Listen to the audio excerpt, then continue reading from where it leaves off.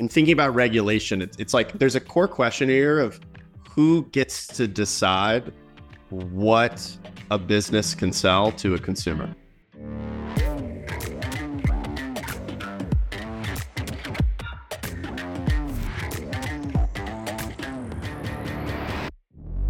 Hey everybody, Andrew Smallwood here, Chief Customer Officer at Second Nature and host of the Triple Win Pod. I am joined by my friend and colleague, CEO and founder of Second Nature, Thad Tarkington.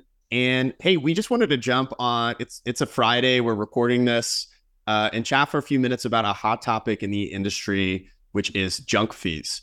And I do want to preface this with, Thad and I are not licensed attorneys. We've probably watched a few episodes of Law and Order.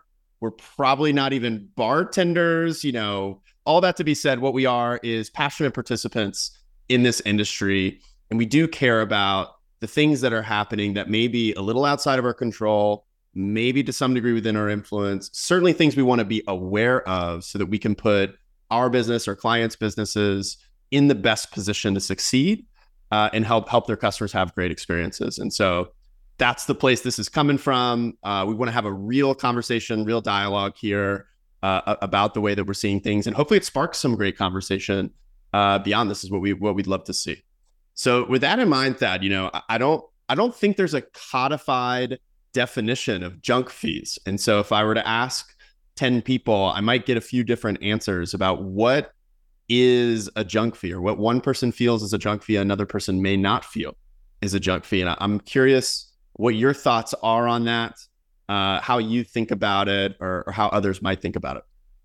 Yeah, absolutely. So, if I were to take the kind of blended answer of what I hear as a junk fee, it's generally paying a fee for something that has no value. It's not really driving any specific incentive. There's nothing in return. And I would further say that it's something that wasn't transparently stated, as a responsibility. So this is a fee, I'm living in a rental property. I had no idea if I did certain action, I'd be required to pay that fee. So again, not transparent up front, and I have to pay that fee, and I'm really getting nothing in return.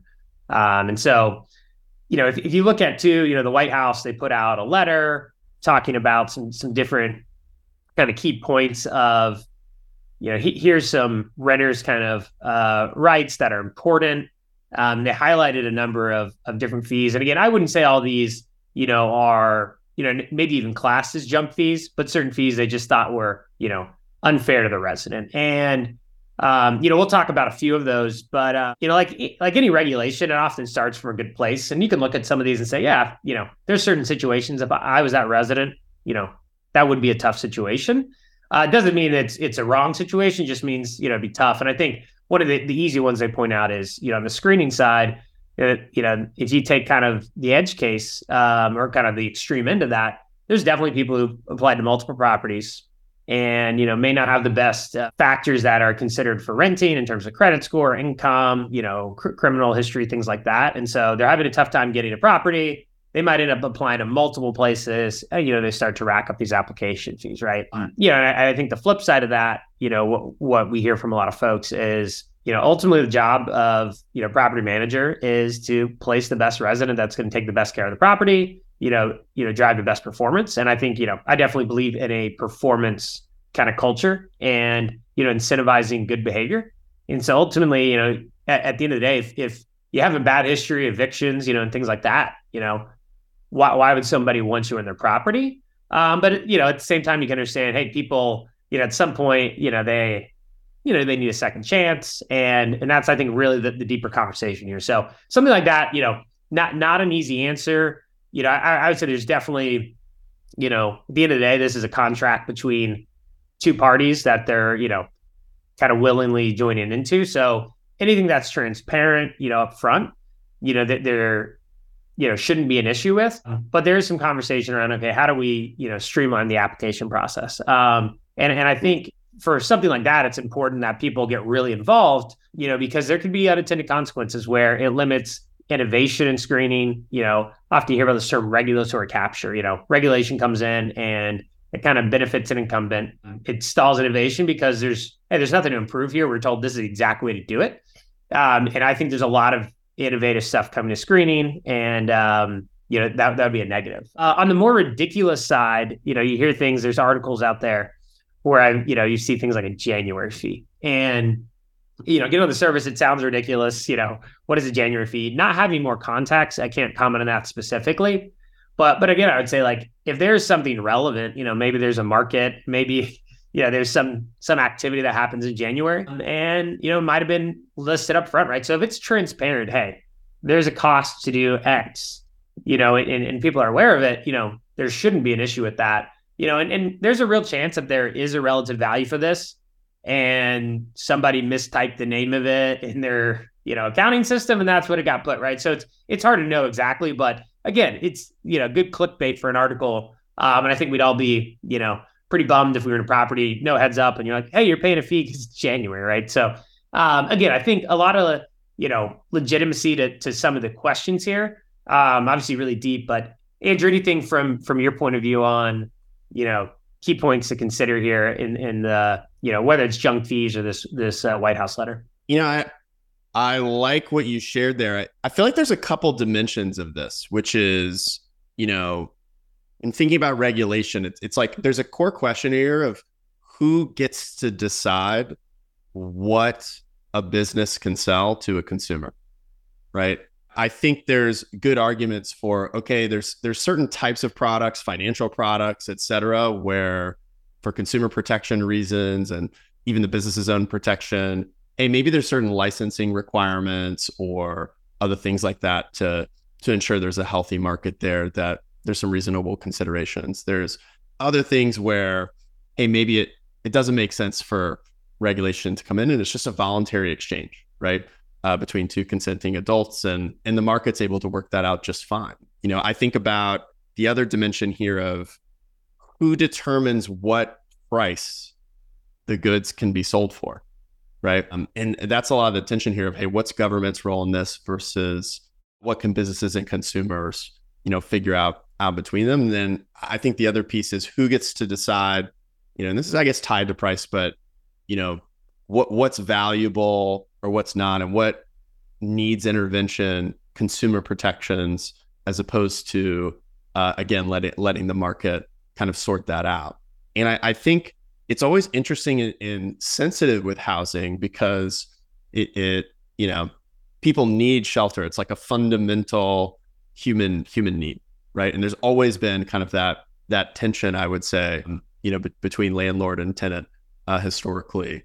And thinking about just how do we make these decisions? How do we do it in a way that's making things better for, consumers, property owners, property managers, obviously how we think about things. And I think it's important to say, that there's no shame in making money in property management. It's something like we think about. It's like the shame, it's almost a shame not to make money in property management and aligning that value to making a difference for customers, right? Like there's no shame in making money as long as that money is put to good use. And I'm not sure I would define what good use is specifically. People will come up with their own answers there, but I think that's where a lot of the tension and hot buttons are around this issue. So those kind of questions. It gets me thinking, Thad, like when you think about like other industries and how that might relate to what's going on here, like does anything come to mind, or are there any examples you think of? Yeah, I mean, so one, I definitely believe in a free market. I think, there are always pros and cons to anything. There's no perfect system, but ultimately, a free market drives innovation and, to go a different route than maybe talking about, rent control and some of the, pros and cons of that. If you look in Canada, there's recently a bill passed saying social media has to pay for news. And I think the intention was, hey, we've got these news organizations, they're putting out, quality content, and, ultimately they're not getting properly compensated for that, but that's what's really driving, viewership. So there's almost this kind of, hey, social media is getting the money and news orgs are doing the work. And so it's funny that got passed and they just said, okay, we'll not allow these news channels to show their product, right? And, not sure exactly where it's settled yet, but the immediate thing was these news organizations like, hold on, wait, like that's a big piece of distribution. That's where we get viewership. And it seemed to backfire significantly, right? They effectively just got cut out. And I think there's a question of like, why do people go to social media? Maybe they read some of the news and they definitely find it there. But social media has turned, everyone into a journalist to some extent. And there's plenty of people who've ground up built content and media businesses on social that are thriving in that space. And so I think it's an example of, in a vacuum, people are looking at going, wow, we think this is valuable. It's not fair. Let's regulate it. And instead, it just, cut off access. And so again, we'll see where that lands. But if I look at an industry, I think we're all familiar with airlines. I was talking with Peter Lohman about this, and after the conversation, I actually went up and looked some things up to get better data on this. But we were talking about, if you look at an industry and say, okay, how do you really drive the most value? And ultimately, it's offering different levels of products and service, and it's being able to monetize certain segments. And there's premium offerings that can really drive high revenue. And so you look at an airline, the interesting stat we checked out is 12% of customers are over 60% of the revenue. So that was 12% of customers, 60% of the revenue. And if you look at an airline, most major airlines are public. Their profit margins are sub 10%, I think around, 5 to 8%. And keep in mind, like, airlines are doing really well right now, right? And so, in a slower market that may change. I'm not an expert in the airline fundamentals, but, ultimately in a good market, they're not eclipsing 10% in profit. So if you had to say, okay, if 12% of customers are spending 60% of the money and they're only making a 10% profit margin, if you actually take the total cost to operate and said, okay, we're going to spread that equally across everybody, it'd probably price a lot of people out of flying and really change the economics. And so, I think there's plenty of people who are happy to say, I'm going to bring a book bag and pay $50 for this flight on Frontier and sit in the back corner, And on the flip side, you've got people saying, look, I'm happy to pay $2,000 to get a little extra legroom and, a free drink, right? What that tells me is, if you look at, the free market, ultimately it said, these companies, it's about innovation. How do you create value? How do you create product offerings that people want to pay for? And then it actually, lowers the costs. Myself, I'm typically an economy flyer, and, I love that, people in the front are paying half my seat fare. And so I think, that's a key piece to kind of look at. Now, talking about fees, obviously, airlines, people always complain, bag fee, this and that, back to, square one. Hey, if you took away bag revenue, I don't know what that is off the top of my head, but if you took all these things away, like, the money has to come from somewhere. And so, what do you think's fair? That everybody just has to equally distribute? Or is it the person who brought 3 bags pays for the bags and the person who didn't bring a bag doesn't pay, right? So I think, really it's about how do you get that, like, choice, that flexibility. And, so I think as we look at the property management industry, a key thing that, Second Nature is really designing for is, how do you design products that drive accountability to key resident responsibilities? At the end of the day, you're living in a home, and it's an expensive thing to maintain. It's your basic expense. And the way that you operate in that home has a big impact to, ultimately the expense of running it, right? So how do you set up things that drive accountability, really drive the lowest cost, incentivize the lowest cost, and then also maybe offer some premium offerings where you can drive revenue and monetization that actually lowers costs for everyone. And so, I think, if you look at a lot of regulation that comes out, it ends up, ultimately there's some negative effects to the people it's trying to help. And so I think one key piece is we're looking at, this space, Andrew. Anything you want to add to that, or anything you'd say like that people can do to really get involved here, or what should people think about and prepare for? Yeah, I love the airline example. That, I think that's a good just analogy to think about and share, in the idea of, like, hey, if fees were capped for a first class flight, maybe there's a small percentage of consumers who like that, but then suddenly there's a large percentage of consumers that impacts in that maybe unintended way, or business has to solve for it somehow. And so it really gets to, I like what you said about choice, flexibility, and bring that personalization of, the value prop and ultimately the product to really meet the needs of consumers, and how that ultimately maximizes value across the whole, to kind of create the best situation for everybody. So nothing to add there, but just like what you shared there. I think, as far as what people might do from here, I think we want to keep the conversation going. I know NARPM has organized a capital summit in February, and our VP of Legal and Compliance, Kim Godsey, will be there. We'll have other Second Nature representatives there as well.